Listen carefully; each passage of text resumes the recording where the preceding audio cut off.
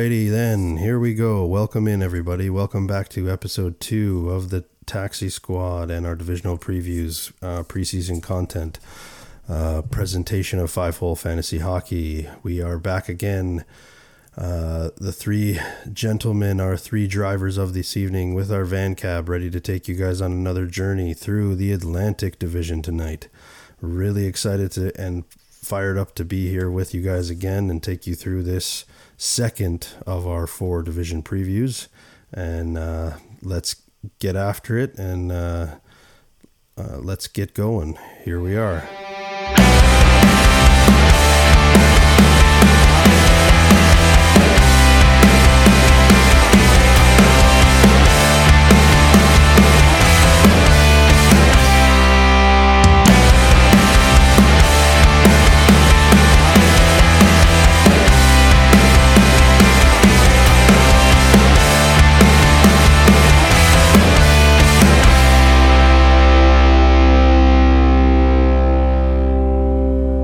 So let's kick it off and we'll get into our teams tonight. But first, before we jump into the content, how are we doing, boys? How are we doing, Jay? Alan, how are we feeling after episode 1? Jay, why don't you give us your thoughts? Oh, yeah, extremely excited. Honestly, so happy to be together with y'all again. And it's just really fun, I guess, to do fantasy hockey discussions, descriptions. Thank you so much to the listeners. Yeah. Very excited to get going. What about you, Alan? Yeah, thanks for being gentle on us, everyone. It was a lot more fun to make the episode than it was to edit it. It took far too long. But, yeah, first rodeo's done. Now the next one. Yeah, the team will give a shout out to Alan for sure for stepping up and trying to be the producer of the show. With support from Jay and I wherever we can, but his technical skills have certainly come in handy behind the scenes, and we'll continue to refine that for you guys. And we encourage everybody to give us a rating and like us and 5 stars as much as you can on all of the podcast providers out there, wherever you're listening. And if you're not already in the 5-hole fantasy hockey Discord, please come on, join the community. It's there's a lot of hockey talk really starting to turn up there, and a lot of non-hockey talk too. If you want a good laugh, they're always talking about something that's non-hockey. Personally, I'm feeling really good after episode 1. It's an exciting time for sports all around. You know, first day of the NFL was today, and we're getting real close to training camp. If I'm not mistaken, we are a month away from the season actually beginning. So it's a pretty great time for all of us sports fans out there, and especially fantasy sports enthusiasts with, everything in full swing, and NHL drafts coming around the corner. And it's going to be a fun time for us all. And especially as we try to pump out more preseason content from the Taxi Squad with you guys over the next couple of weeks before we get into the in-season content. So what are we here to talk about tonight? Obviously, I said it in the intro. We're here to talk about the Atlantic Division. I think it's, close to our hearts, the three of us, the drivers here at the Taxi Squad, 2 Leafs fans and a Lightning fan on the mics. We'll try not to spew out the fandom when we get to those teams, because the episode will be closing with those teams. So we'll try to give the other fans of the division as much juicy tidbits and gems as we can as we work our way through the division tonight. And, stay tuned till the end, and we'll give our top 3 from each guy of how we think this division is going to pan out. And, we're going to put all our money in the pot with a couple of guys and see who we'll be targeting in drafts for you guys from this division as key pieces for each of us. Once we do our deep dive into each team. So without further ado, let's get into it. Let's get after it. And let's fire up the van cab. Everybody jump on in. And Alan, why don't you start us off? We'll get it going with Boston and Buffalo. Boston, man, that historic season last year, only to get stomped by the Panthers. I don't know what it is about Florida. They have this season, though, they have 23 off nights, which puts them on the lower end of the spectrum, and they have 12 back-to-backs. Obviously, the guy to draft high, David Pastrnak, 113 points in 82 games last season, shoots at least 5 shots a game, which is insane, especially If you got a league that counts shots. He had 1934 time on ice last season. I don't see him getting less ice time. If anything, he's going to get more. Now they have lost Bergeron and Krejci. Who are you looking at there, Jay? Yeah, I think Boston and Buffalo, at least personally for me, are two big question marks for different reasons. Boston obviously finishing with 135 points last season was not even one of them. They were the best team in the league, and they ran away by a country mile. The big question mark with Boston is the star power that was lost. Bergeron, you don't just replace a Selke Trophy winner, multi-Selke Trophy winner off the cuff, and you don't replace him off the street. Krejci as well, that's a lot of synergy that's possibly going to be going away, and a lot of experience in the locker room as well that's gone. So correct me if I'm wrong, but is Marchand going to be the new captain of the Boston Bruins? That wouldn't surprise me. At least was it he's on contract through the end of next season. So yeah, it wouldn't surprise me if they give him the C. That team is definitely going to be losing a lot of, I guess, not captaincy material, but definitely experience in the locker room. And it remains to be seen whether or not that Boston culture that was definitely extremely positive and prevalent throughout, I think it was a holdover from the Chara days. If that stays in, I think it remains to be seen whether or not that locker room can stay that way. But obviously with Pasternak still being there, Boston could definitely repeat, and it would not be entirely surprising to me if they somehow ended up competing for the President's Trophy. It's not an impossibility. An interesting fact I dug up, which is the Boston Bruins last season were one of only two teams, Tampa Bay being the other, that didn't have a power play one quarterback who played over 55% of the time, meaning every other team had, with the exception, Tampa and Boston were the only two teams. Every other team had one QB that was eating up all those minutes. So this season could be a repeat of that. Charlie McAvoy came back. Hampus Lindholm kept his seat warm and kept it so well that they split time. That is fantastic for Boston and terrible for us as fantasy managers. So if you are basically looking to get a PP1 QB from those two teams, look to essentially get the guy that's drafted later in the rounds, because that's a great chance for you to get better draft, basically value. What do you guys think about Boston? Like, Craig, I guess I'll go to you. Yeah, look, I think the question marks were there last year as well with an aging team, and you saw Marchand take a little bit of a step backwards. Pasternak is their best player by far. He's elite at all stages of the game in terms of scoring. He leads the team in points per 60. Has an elite IPP rate. I think there are some opportunities for depth pieces here, potentially even, more of a breakout candidate. You saw Jake DeBrusk take a step last year. I understand. We understand. We've touched on Bergeron and Krejci being gone, but I still think he's going to get, I would believe, a bump in ice time because those two veterans are gone. He's still projected, according to Daily Faceoff, to be on PP1. So I think Jake DeBrusk has some good value in the mid to late rounds, especially being on the wing. I think you've got Pavel Zacha, although he outperformed his career shooting percentage slightly, but I would say that's last year. I would say that's due to playing with Pasta. He's still projected to be there as their 1C. Whether he is a 1C or not, remains to be seen. But he essentially will slot into the PP1 spot where Bergeron was as the bumper or the net front. He's going to be playing with Pasta, maybe sometimes Pasta and Marchand. Marchand's projected to be on the second line with Coyle and DeBrusk, but they're all three of them, Pasta, Zacha, and Marchand, are projected to be on PP1 with DeBrusk and McAvoy, according to Daily Faceoff. I think the consensus here is you probably see team regression without their two top centers. I don't think they're going to, I'm going to disagree with you, Jay. I don't think they are going to perform even remotely to the elite level that they did last year. But going into last season, a lot of people thought they were going to take a step back, and look what they did. They crushed everybody and dominated. So to underestimate this team is silly. They play a lot of great sound hockey.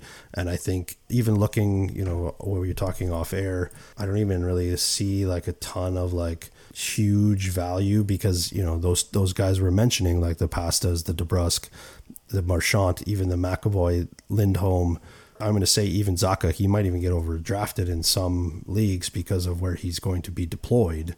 That's probably where it ends with me. And then, I'm not going to steal Alan's thunder because I know he wants to talk about goalies, but I also think there's huge value, but I'm going to let Alan kind of go from there with Allmark and Swayman, just because they are still going to be a sound hockey team. They're still strong on the back end. I was actually talking to one of the listeners in Discord after episode 1, like he was talking about Marchand versus Skinner as a keeper, right? And he was in a keep 8 league. And my advisement to him, Marchand's actually been declining over the last 3 years. Not to say that he's not, a really good player still, but he's showing signs that he's not the elite level he was, 3 or 4 years ago. I still think he'll still be a good value in drafts. And some of the mocks that have been going around with other content providers, we've seen him go quite late. So like if you're getting him in the 5th or 6th round, that's huge value for a guy that's probably gonna 70 plus points, 25 plus power play points, 25 to 30 goals, good hit rate, good PIMS rate. He's still a good player, but I don't think he's the player he was 3 or 4 years ago. So if I had to bet who's going to outperform him versus the others, is I put my money on DeBrusk, right? Like if you're looking for value. And then I have Zaka on a lot of my, draft boards going into, as a late value C, just because of where he's going to be playing and who he'll be playing with. Do I think he's going to be elite? Absolutely not. But do I think he could walk backwards into 70 plus points? Absolutely, because of who he's going to be playing with and what he's going to be asked to do for that team now that Bergeron and Krejci are gone. But I digress. Let me give it back to you, Alan, and please dive into Allmark and Swayman before I do. But before that, I will say DeBrusk, with that bump in deployment, contract year. He's a UFA after this, so good guy to keep an eye on. Quick sneaky fantasy move. Marchand there, like you were right, he's declined the last couple of years, but specifically in the back half of the season. So if you can find someone who values him a little too high, maybe trade him before Christmas and get an upgrade there. But yeah, Allmark, Swayman, and Yahoo, they're going way too high. I don't even want to mention those ADPs. I think they just run it back this year. It might be a literal 1A, 1B. Like that was what I saw. And a lot of you probably got Allmark off the waiver wire. I know my wife did. Probably won your league, if not made it really deep into the playoffs if you did that. Either one of those, if you get them late, they'll win. I don't know how much they'll win and how much goal support they'll get from this team that took a step back.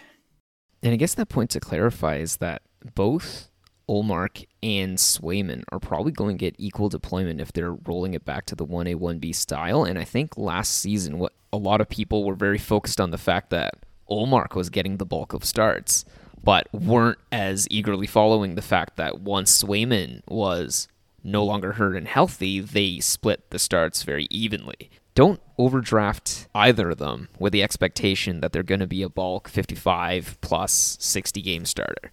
This is the sway. Yeah, look, let's be real though. The season that Allmark just had, he's going to get overdrafted for sure. I think your 0G target is Swayman. I think he'll get faded a bit, and people will probably assume that Allmark is going to get the bulk of the starts. I agree with you guys. I don't think that's going to happen. What worked for them last season, I don't know why they wouldn't do that again. Quite frankly, they were both elite when started, right? Like Swayman was good, very good for them when he was in net, and I don't see why they would change that. For what reason, I don't really know, but I would guarantee you that Allmark's going to get drafted. So for me, your target for depth, 50-50 starts, even if it's 60-40, Swayman still has great value at that late round value just because of his goals against average will be solid. He's probably still going to get a chunk of wins. Like everybody wanted to count these guys out last year, right? Like Allmark's going to be the starter, but I don't see it being more than a 60-40, 50-50 split, right? Like, and so Swayman for me is the goalie to target from them. And before we move on to the Sabres, like, it kind of pains me because we got some really nice feedback from the big boy bangers, like the triple Bs. I want to keep rolling that, and we definitely are. But this team makes me sad from a categories league, contribution. Like Derek Forbor is okay from a hits and block standpoint, but the guy doesn't shoot at all. Brandon Carlo is okay from a hits and block standpoint, but like those guys are like waiver wire guys. If you're in a categories league and you need hits or blocks, maybe Boston has a Friday, Saturday schedule going into the end of a week matchup, and you could stream one of those guys for 2 games and hope they fill that category for you. But I don't see like a real big boy banger target from this team unless one of you guys had somebody circled. You got a couple shots on goal guys for sure, but they're elite. Like you're not getting them in late value. Even DeBrusque, like DeBrusque to me is the value play in forwards, and he's a good shots on goal guy, but he's not going to be late in your drafts. Not now, especially with his deployment. So I don't know if you guys saw anybody with big boy banger opportunity, but there isn't much. Like Milan Lucic, he can't even skate Boston anymore. Bruins legend Milan Lucic. I mean, certainly there's no Farabee if we're looking for a Farabee type guy.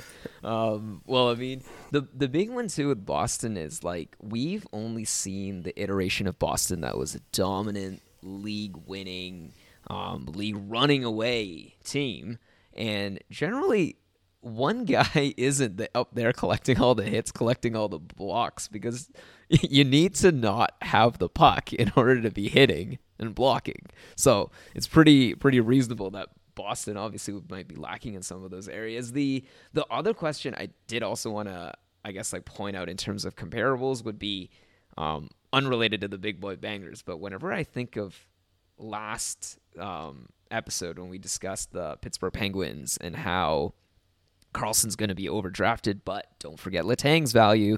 I think there's a similar value here, and I'm not certain which one's going to be overdrafted. I don't have their ADPs right now, but Lindholm and McAvoy, that's going to be a 50-50 battle for the PP1 QB. Whichever one is not drafted yet and is still falling, has immense value. And if you're drafting either of them, expecting them to be the immediate first power play quarterback, I think you are probably going to be disappointed. Yeah, I agree. And I think those are probably guys like we talked about in the first episode. Like if you can get McAvoy or even Lindholm, like 5th, 6th, 7th, 8th round, like you've got pretty good value there.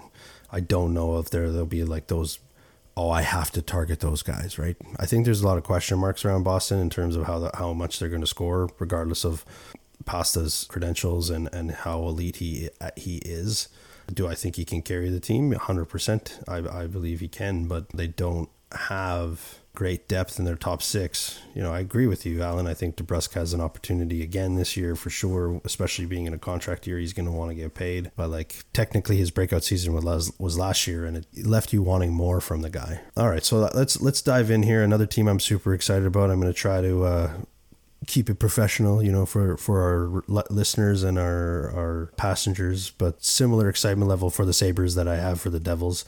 Jay, why don't you start us off with Buffalo and your thoughts, and then we'll pass it back to Alan from there. Yeah, Buffalo is a really exciting fantasy team, and obviously they have immense breakout potential. This is a young core, newly merging team. There was one key point, which was, I think, despite not making playoffs last year, they were the 3rd highest scoring team in the league. Only the Oilers and the Bruins scored more goals than them. The Oilers were one of the top teams in the West, and the Bruins were the best team in the league, and yet Buffalo didn't even crack playoffs in the Eastern Conference. They can't necessarily defend. They had 3 goalies they were rotating through all season. That could possibly represent immense value too, but I guess we'll let Alan deal with the goalie situation. But players that are insanely exciting and could potentially break out further. Tage Thompson, Alex Tuck, Skinner still doing pretty well. Dahlin was an absolute breakout last season. Not to mention, obviously, Owen Power, coming off rookie season. I don't foresee him taking over from Dahlin in PP1, but genuinely, who knows? Like, this entire team, like the moon, the sky is truly the limit. Dylan Cousins, didn't even mention him, but immense top 6'4", was getting PP1 time last year as well. This team was fantasy heaven. It was a gold mine of value. The problem now for me is not that I don't think they could outperform, but it seems as if people have baked in, at least looking on the Yahoo ADP, people seem to have baked in that this team is going to break out. We need to rein in a little bit of excitement here and realize that this team has amazing potential, but do not fall in love with it. Tage Thompson's getting drafted second rounder. I've seen him at the end of the first, like, oh my goodness, which shocks me. He is a great player. That was a breakout season. But are we really going to treat him like and draft him higher than, like other fantasy stalwarts? Like, yes. Like higher than Crosby. Higher than Sidney Crosby. Higher than Ovechkin. I'm going to go out on a limb and disagree with both of you because I know where you're going with this. Yes, the man is already proven that he is elite points per 60. He is elite IPP on the power play. He's not elite in the IPP and 5-on-5 yet, but on the power play he is elite. To me, that means there is positive regression coming even from a breakout season. I think he pushes the 90-point threshold, not easily, but I think he's going to push another 50 goals season or get close to that mark again, 40 plus for sure, and he's going to push the 100-point threshold this year. That is my prediction on Tage. Like, I think this team, like you said, is very primed for positive regression as a whole. They had the number 9 ranked power play last year. I think that they could probably bump that up even more in terms of how they're scoring. Like, if you look at some of the underlying numbers, you've got some really potential like breakout guys in Casey Middlestat. You've got, like you said, Alex Tuck, Dylan Cousins. Everybody knows who Jeff Skinner is. Like, he's going to score 30 goals. He's going to, right? Like, he might even score 40 again. He's playing with Tage Thompson. He's getting that primo deployment on line 1, power play 1. I still think he has value as well. He's a shots on goal maniac, just like Tage Thompson is. I think there's just so much potential here. JJ Peterka is another kid that I really like. Everybody should either watch list or draft late in drafts just to see what happens with him. He's projected to be on the second line with Cousins and Middlestat right now, according to Daily Faceoff. Their power play is elite. Like, it's right now it's projected to be Tuck, Cousins, Skinner, Thompson, and Dahlin. That to me isn't going to change. Could they take a jump as a power play unit this year and get to the top 5? I don't see why not. Tage Thompson to me is their best player. He's already shown he's an elite goal scorer. I think that continues. He's got some great pieces around him. I think JU nailed it on the head there. I think Cousins has an opportunity to be even better next year. And then Owen Power as well as a depth defenseman for guys that are drafting in terms of offensive upside and potential to, get a bigger role as he improves his overall game.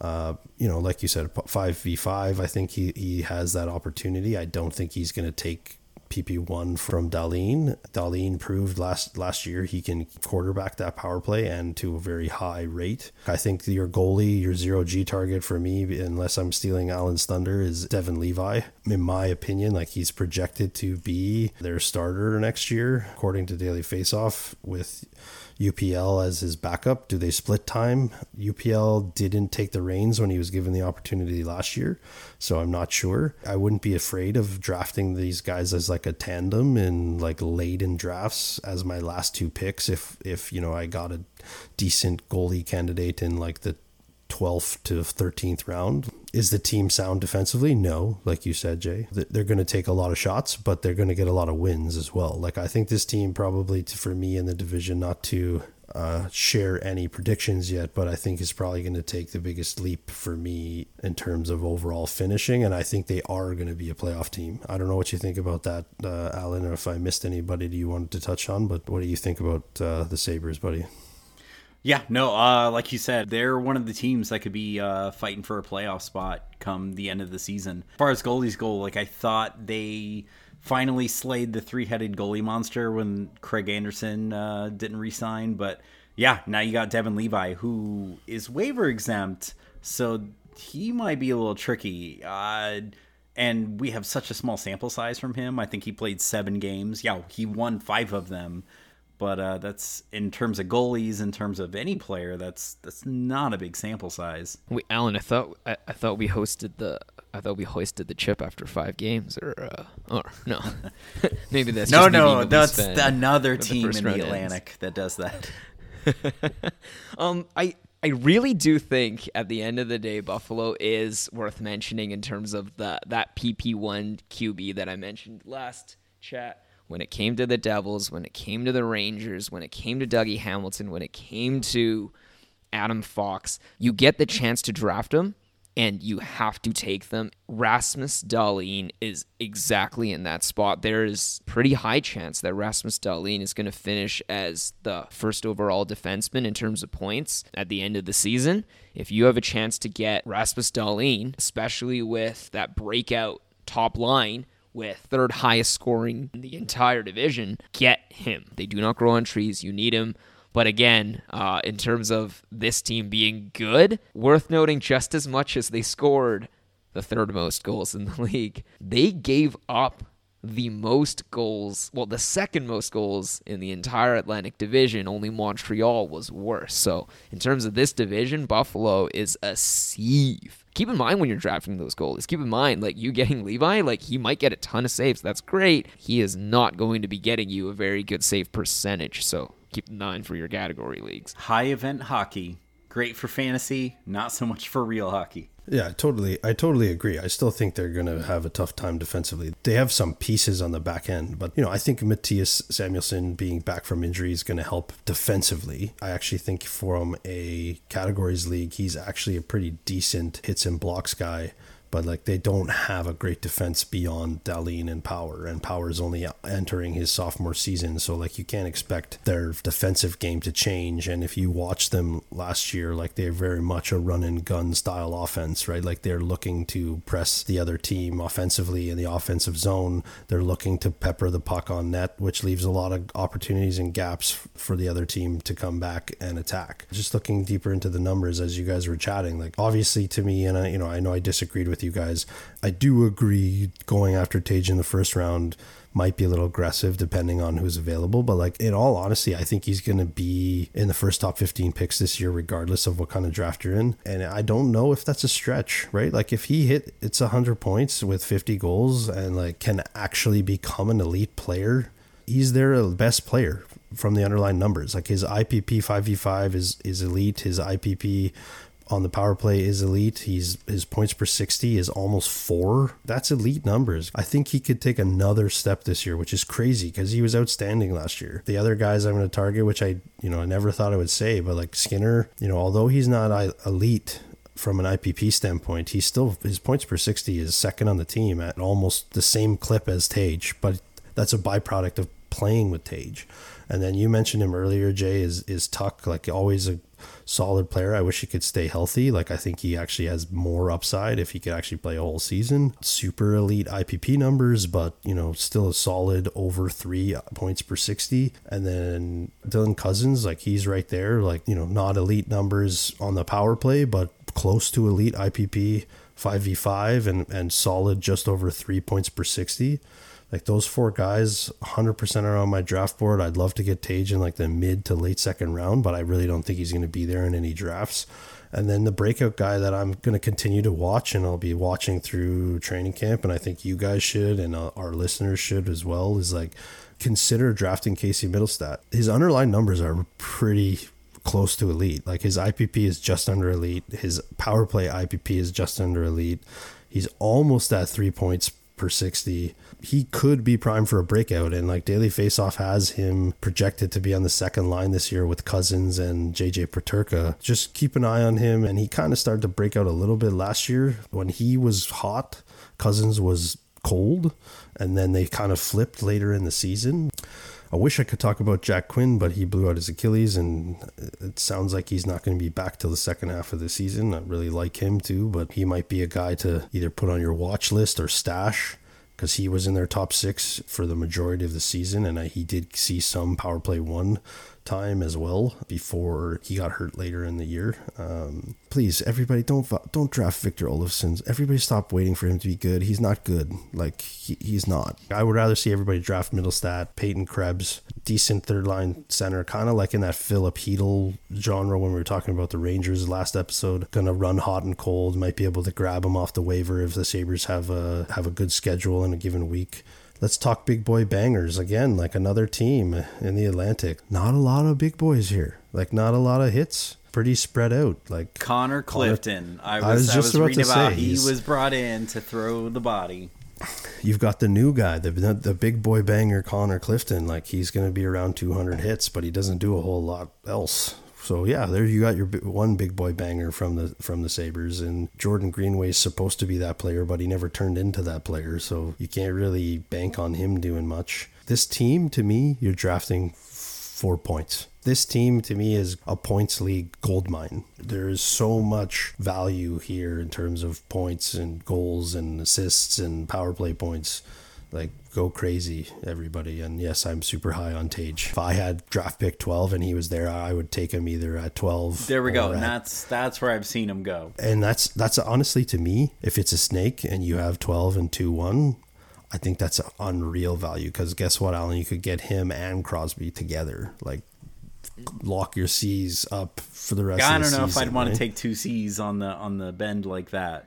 I was just saying, you compared him to Crosby, so I'm just saying, like, you could potentially get them both there at the turn, right? Think about this for a second. I was looking back at previous year's seasons.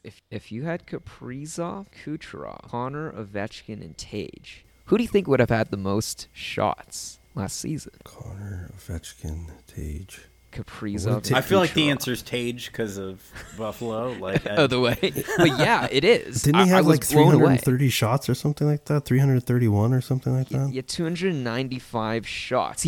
It's cherry picked. It's cherry picked stats, obviously, because he beat out Ovechkin by 1. But it's a list out shooting Kyle Connor. I didn't know you could. Like, that's insane. And if Tage is truly like producing at this clip, Tage could be like out for a serious breakout further. Hey, TJ said it in our intro show. It's black and white with the numbers, and you look at the underlying stuff, it's all elite from Tage. Like, that's why I think he could touch 100 points this season relatively easy. He's playing at an elite level at all phases of the game. Even if you go back and like what we were talking about Boston, right? Like when we first started, like his IPP numbers, both power play and on 5v5 are right there with Pasta. The only difference is Pasta's at a 4.2 points per 60. This is from last year. Tage is at a 3.9. So if Tage can get over 4 points per 60 this year, he could be just as lethal, if not already, as Pasta is, right? That's, to me, is a guy that I'd be targeting, especially if you can get him to mid to late second round in some drafts. And I'm just going to make a public service announcement to the listeners and to the team and anybody else that's jumped on board with the Taxi Squad in the last 2 episodes. If you are drafting based on Yahoo ADP, please do not. Go find other services that have rankings, because their rankings are atrocious. They're not even remotely where we would say, yeah, cool, guys, go get this guy at that value, right?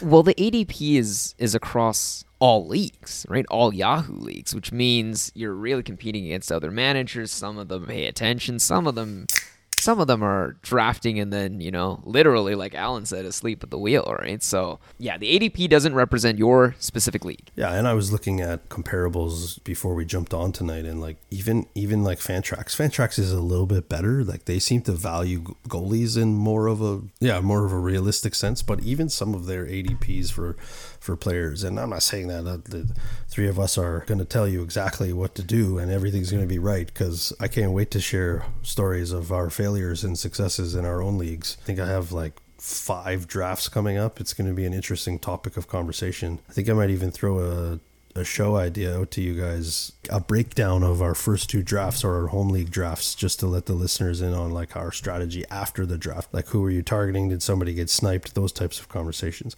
But I don't want to digress too far away from the Atlantic Division into what is an interesting topic. But so let's dive back in here. I think that was a good depth conversation about Buffalo. So let's dive back in. We'll go back to you, Alan, and we'll go to the Red Wings. Oh man, yeah.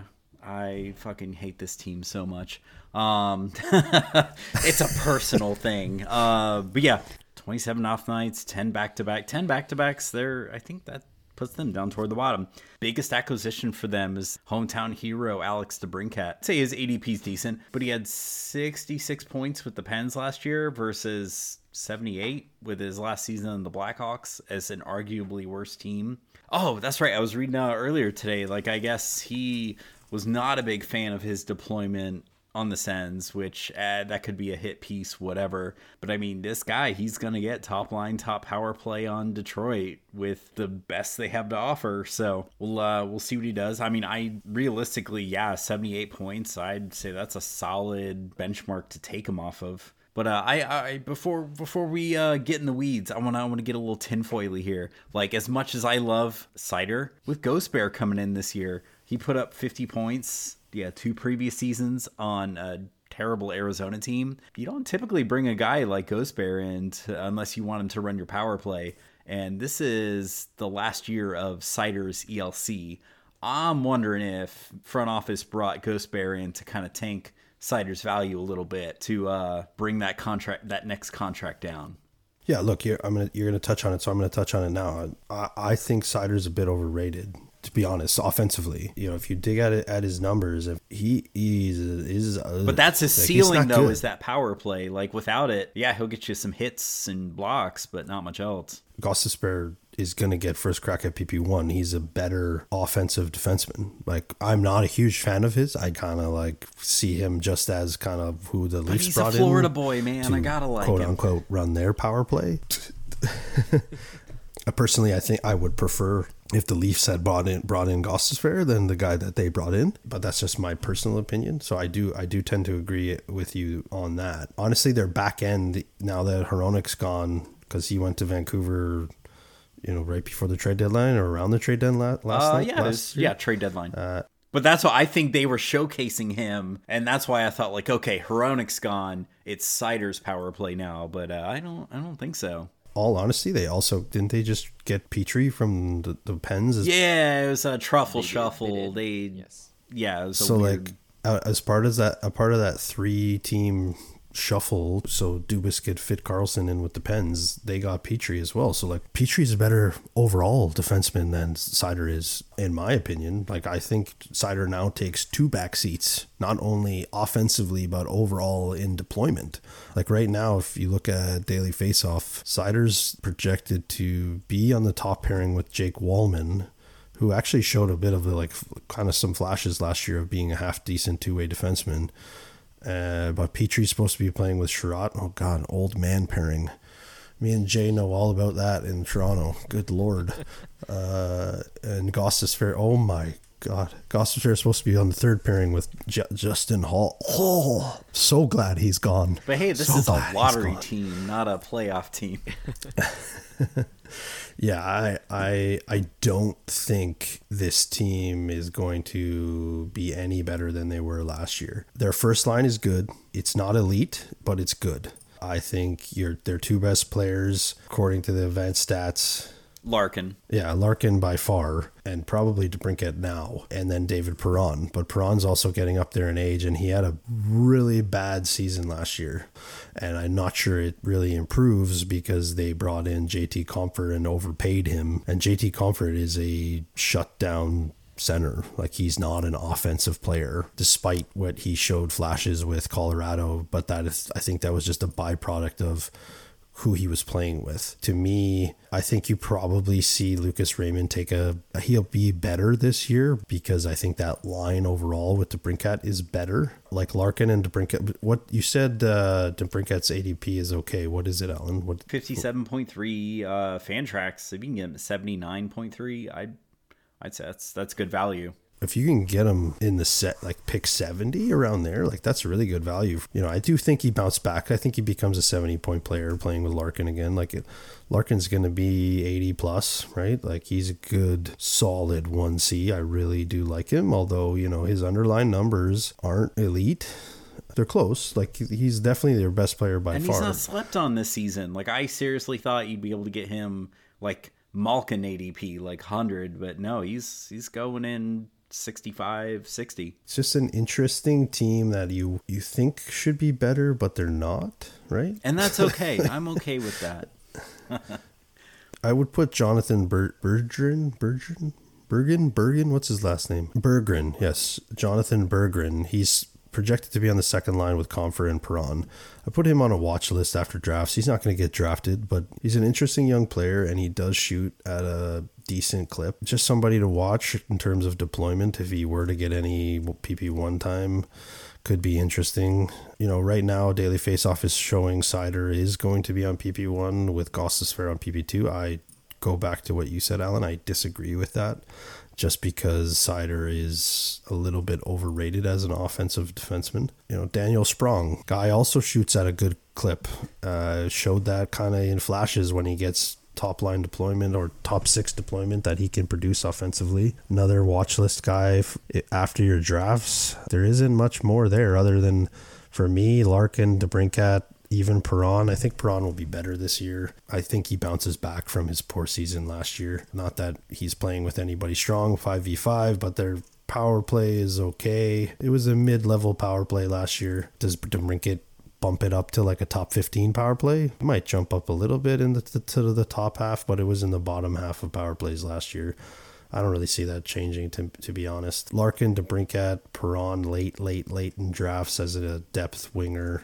I think Petrie still has some value in a Cats league. Like, he contributes across all categories, hits, blocks, and shots. And Ghost, you know, getting a late PP1 quarterback, always solid value regardless of where they are. And, you know, Seider does do peripheral things. I wouldn't say like he has no value, but he's now, to me, more of a categories defenseman, you know, moving forward, right? Because he hits, he blocks. With the point upside. Yeah, he hits, he blocks, and he shoots for a defenseman at a high level, right? Like, with a points upside if he were to get PP1 back from Gostisbehere.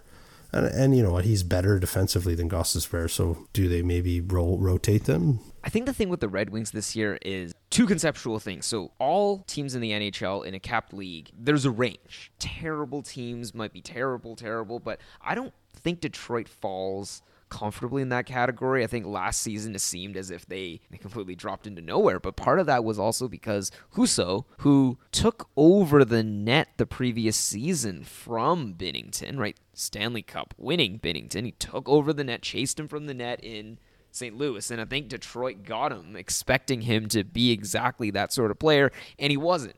But again, if we're talking regression, maybe it's possible. If Husso stands on his head the first 15 games of the season, there was a stat I read on Reddit before that was pretty mind-blowing. They said the first 20 games in the season, 80% of the teams in playoff position by the first 15 to 20 games are also in playoff position by the end of the year. And so there's not much change aside from that very beginning, and the margins are very small. Is it possible, I think, if this team ends up in a pretty, like, you know, they're sitting on the bubble in terms of playoffs?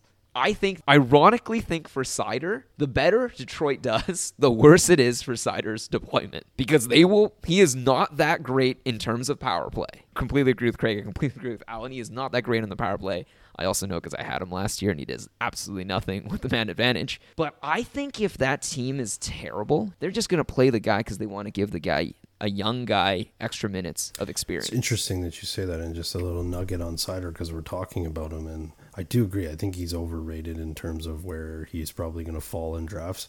But like over the last 45 games last year, he was on a 55-point pace. So to Alan's point, still has some offensive upside, although it's not elite. He's not showing on the underlying numbers that he's an elite offensive defenseman. So that's why I kind of lean toward overrated in terms of his offensive ability. But that's an interesting nugget there. And like, again, he has category coverage big time. So don't discredit the kid too much. Then I think the power play is going to be better with DeBrincat on it anyways. Like I said, I think DeBrincat can definitely get back into the 75 plus points, pushing over 80 if him and Larkin click. Does the hometown thing happen for him? Does it make him play better? And another interesting nugget on the Sprong. I would love to see if this guy could get top 6 deployment anywhere. Crazy stat. He was 12th overall in the entire league last year in points per 60. Like, that is insane. He would have been on Seattle last season, right? Yeah, correct. Like, that's insane. Like, but he never gets top 6 deployment. He didn't get it in Seattle either. But I'll put him on my watch list just for shits after a draft and see maybe somebody gets hurt or somebody, David Perron, as I said, like, he's probably going to bounce back because he has a proven track record, but he is like almost 40. So does he get hurt and Sprong gets an opportunity in the top 6? Maybe. If he can produce at that elite level behind the scenes in the advanced stats, there is maybe something there under the hood. I mean, at the end of the day, I talked very positively as if they could bubble up, but this team, was still finishing near the bottom of the Atlantic last season, and it depends on how much we believe in DeBrincat, basically, because DeBrincat could make all the difference in the world and could continue. Like, DeBrincat's not unfamiliar with languishing teams at the bottom of the NHL standings either. Fuck them, but I also believe they could be a bubble team.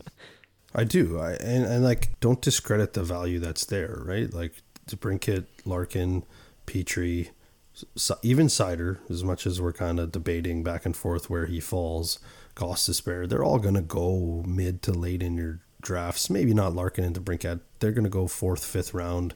DeBrincat might push 3rd round, right? Like, that's all good value for, their top pieces. And then, Alan, I don't know if you want to touch on it or not. Like, even though they weren't great last year, Husso was pretty good for them in terms of goalies. He finished with an .895 save percentage. That's not. But how many wins did he have? I'd be shocked if it was more than 20. But no, I mean, now he's got Reimer and Lyon, kind of a little bit of depth there. So we'll see if either of them are serviceable.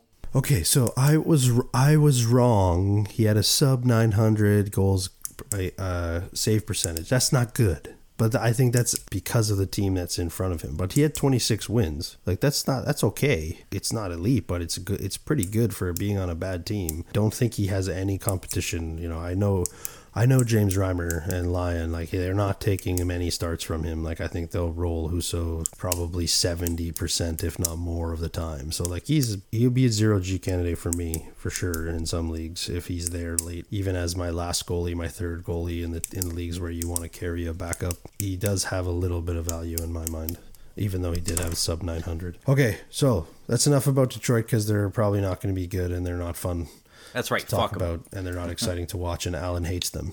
Jay, why don't you take us and give us your opening thoughts on Florida on the Panthers? Everyone remembers that Stanley Cup run.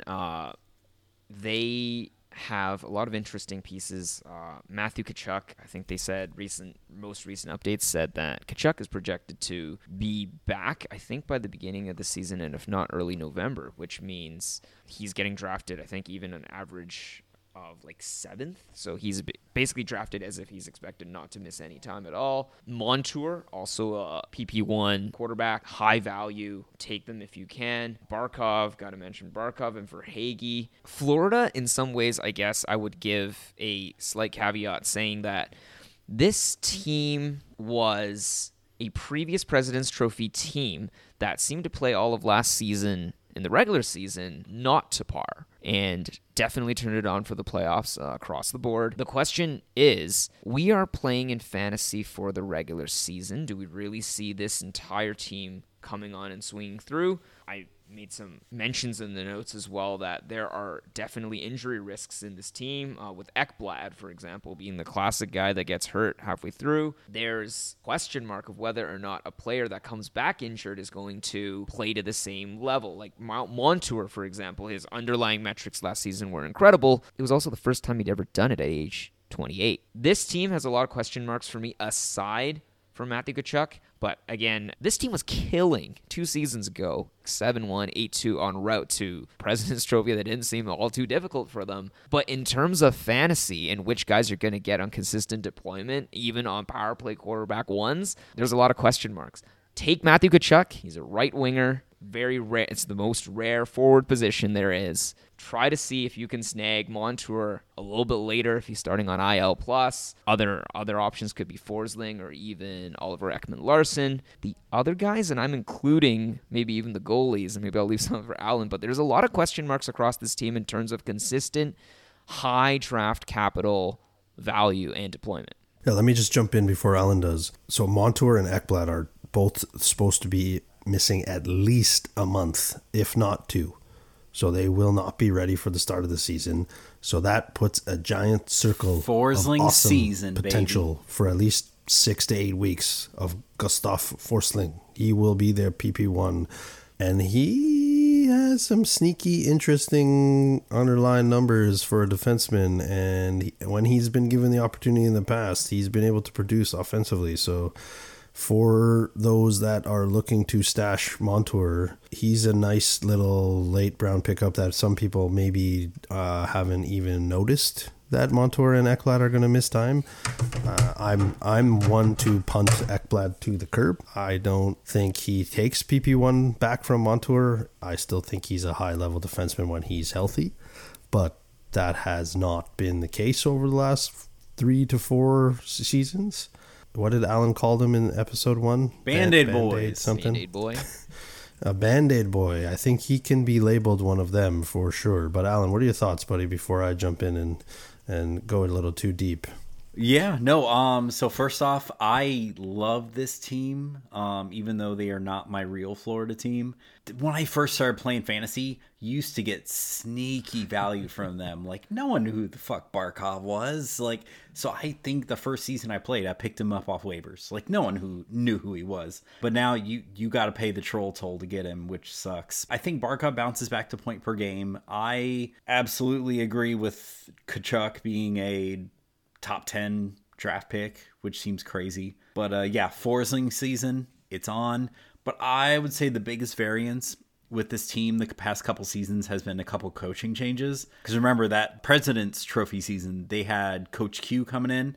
Everything looked good. Then the one thing happened. So they had to put the assistant coach in for the season. And then this past season, they did not go with that assistant coach. They went with Paul Maurice. A lot of shuffling, but hopefully now, after having that full season under Paul Maurice, they can get back to some kind of normal. Except for Bob, he'll still be terrible. I don't trust in him at all. I honestly think he was a product of the Columbus Blue Jackets system under Tortorella. But yeah, contract guy alert. Sam Reinhart, UFA after the season. I kind of thought that Florida had signed him a little bit longer after that trade with Buffalo, but no, right wing eligibility, power play 1, good sneaky guy to keep your eye on. But yeah, no, back to you, Craig. Right on target there, Alan. I think Barkov bounces back to a point per game player, and I think that allows Reinhardt to bounce back too. Like, he was atrociously slow out of the gates last year. Like, there was people just on fire because he was so good the year before. Just like, do I drop this guy? What do I do with him? I agree with you that Barkov drops or bounces back to a point per game, and to me that allows Reinhardt to bounce back because he's on the right wing with Barkov. Tkachuk is an elite player. His numbers explode off the page analytically. You know, Barkov, he's elite IPP, he's elite power play IPP, he's tops on the team, points per 60, just over 4, with Barkov and Verhaeghe right behind him. Like, I think, again, this is just a deep team offensively. I think they're going to score a lot. You know, to Jay's point, are they going to juggernaut people again? I don't think so. I think they'll be kind of an up and down team because they have goalie Bob in net, and you never know what you're going to get from him. I don't know. They're missing 2 key defensemen for the first 2 months of the season, but like, I think there's still a lot of value in their forwards. Your top 2 guys are Tkachuk and Barkov. Barkov, if you can get in the 3rd round, that's crazy value for a point per game center. You know, being second on the team in points per 60. You know, don't sleep on Verhaeghe. Like, he had a breakout campaign last year. I think he continues that. There's no reason to think he's not going to. He upped his shots on goal. He was 3rd, if I'm not mistaken. Yeah, 3rd on the team, shots per 60 to just over 3 last year. I think Reinhardt bounces back because of his deployment with Barkov. Their power play was 10th overall in the league. I think there's positive regression even to get it a little bit further up there, but I still think they'll be a top 10 power play. I think it hurts them a little bit that Montour is hurt, because he's much more elite offensively than Forsling. And like, I watched quite a bit of the Panthers games last year, especially in the playoffs. Like, Montour jumps off the page to me, and like, I was a fan of his coming out of junior, and when he got drafted by the Ducks, like, all I said to my buddies back in the day when that was like, he just needed opportunity. Like, back then he was there on their third pairing, wasn't getting deployment, but this kid just needed an opportunity. And when he got it, look what happened last year. But I still think he gets 50 points when he comes back, because I think as long as he's healthy, I think he takes PP1 back from Forsling, unless Forsling takes a jump like he did and the power play is super elite for the first 2 months of the season. Then I don't think they probably make that change right away. But like, Montour had almost elite level IPP on the power play last year, and was 2.2 points per 60 last year. Like, for a defenseman, especially a power play quarterback, like, that's legit. And like, I think if he was healthy coming out of training camp, he would probably repeat that. You know, he would be in that 60 to 70 points range with 25 plus 30 plus points on the power play, just because of who he's playing with and what he can do from the point as a defenseman. So for me, like, and like for the listeners, like, I traded for him in 2 of my dynasty leagues already, just to stash him. Like, that's how much I like him and believe in him. And like, I don't think Ekblad's ever taking that back from him, regardless of Ekblad being, you know, still a very, very good defenseman when he's healthy. But I think he's also kind of in that cider boat for me. I think he's a little bit overrated as an offensive defenseman because he can't stay healthy. Like, he is a Band-Aid boy, as Alan has stated. Like, I don't, until he can actually play a full season again, like, how can anybody trust in him, right? And they used to put Keith Yandel on that power play over him. Correct. Yeah, like, Yandel was stealing power play time from him when Yandel was there. So like, I don't see him taking it from from Montour or from Forsling, depending on who gets back first. So like, I think Forsling season on, I guarantee you can get him with great value, especially to ride him into the first 2 months of the season. And if you can stash Montour later in that same draft, because Montour's probably going to be slow at the gate, because missing training camp, like being out, slow start. Yeah. And it's his shoulder, right? The injury. So I don't know if he'll be able to shoot at the same level, right? But like, for me, it's beyond Tkachuk. It's Barkov. It's Verhaeghe. I think Anton Lundell has a little bit of sneaky value. If I had to pick somebody breaking out, I think it was him. He was getting some PP1, kind of getting rotated in there last year. Everybody shouldn't forget about Sam Bennett, even though I don't really like him as like, he's on my list. Like, Craig does not like lists, but being 2C there, playing with Tkachuk and Verhaeghe, there's still value there. He's not projected to be on PP1 with those guys, but like, he's still getting 5v5 deployment with 2 of their elite forwards in their top 6. And then one of their interesting pickups in the offseason, where a lot of guys might disagree with me, you guys might even disagree with me, but if he gets the deployment that Daily Faceoff is projecting with Barkov and Sam Reinhart, is Evan Rodriguez. Like, he shoots a lot. He's not very accurate with his shot, but he's proven before when he was with Colorado that he can produce. He might be a hot and cold player. He might be a good streaming guy from Florida, and he might be a watch list guy after your draft. But if he does get that deployment 5v5, which is probably, 15 to 16 minutes a night, he's still going to shoot at a pretty good clip and will get scoring opportunities playing with Barkov and Reinhart, right? A playmaking winger and a solid point per game center. Like, he's sneaky value for me, even if he's a guy that you target to stream from Florida when they have primo schedule in a given week. And then Lundell is, I think to me, Florida is one of those teams, like, just lots of points league value. Man, what's with this division? Why is there no big boy bangers in this division?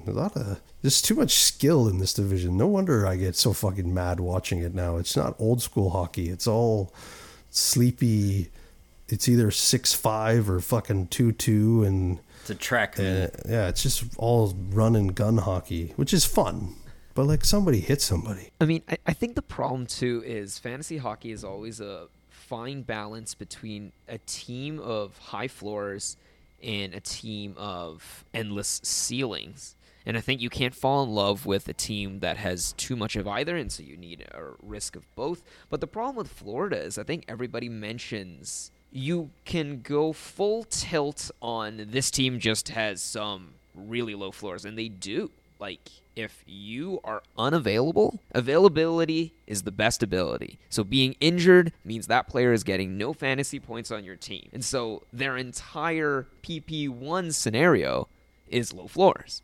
But we're in a weird situation where with Montour getting picked up, he was not drafted last year and picked up in almost all waiver wire formats. He could be drafted higher in a league where he's starting on the injury list, and he'd be getting drafted at least. Whereas the previous season, he wasn't getting any draft capital at all. And that's a huge question mark to not know where the power play one quarterback on a team is going to be. That's not great for us as fantasy managers, and that's what Florida, I think, represents. They represent, yes, an amazing, amazing peak. Could this team, if everybody comes together, if Forsling plays well right out the gate, if Bob can figure out what's wrong, if Spencer Knight can come back from rehab, this team, again, is an ex-President's Trophy team. But, I mean, this team barely snuck into playoffs. How close were they to getting out last year? They were, well, multiple times, one goal away in an overtime, and this team barely snuck in. This is a bubble team. Oranges and apples here, Jay. We want to see that fantasy value. I could give shit if Florida makes the playoffs or not. Like, I want to see who's going to score for me when I draft them, or if I don't draft them. And I'm just looking at some of the projections from Dauber Hockey here in terms of like where they see guys fall, and like obviously Kachuk's projected to be at over 100 points again. Again, to your point, like, is he fully healthy? I don't know. Like, is his sternum healed? You break your sternum or fracture your sternum. I don't know what that does to a player like him.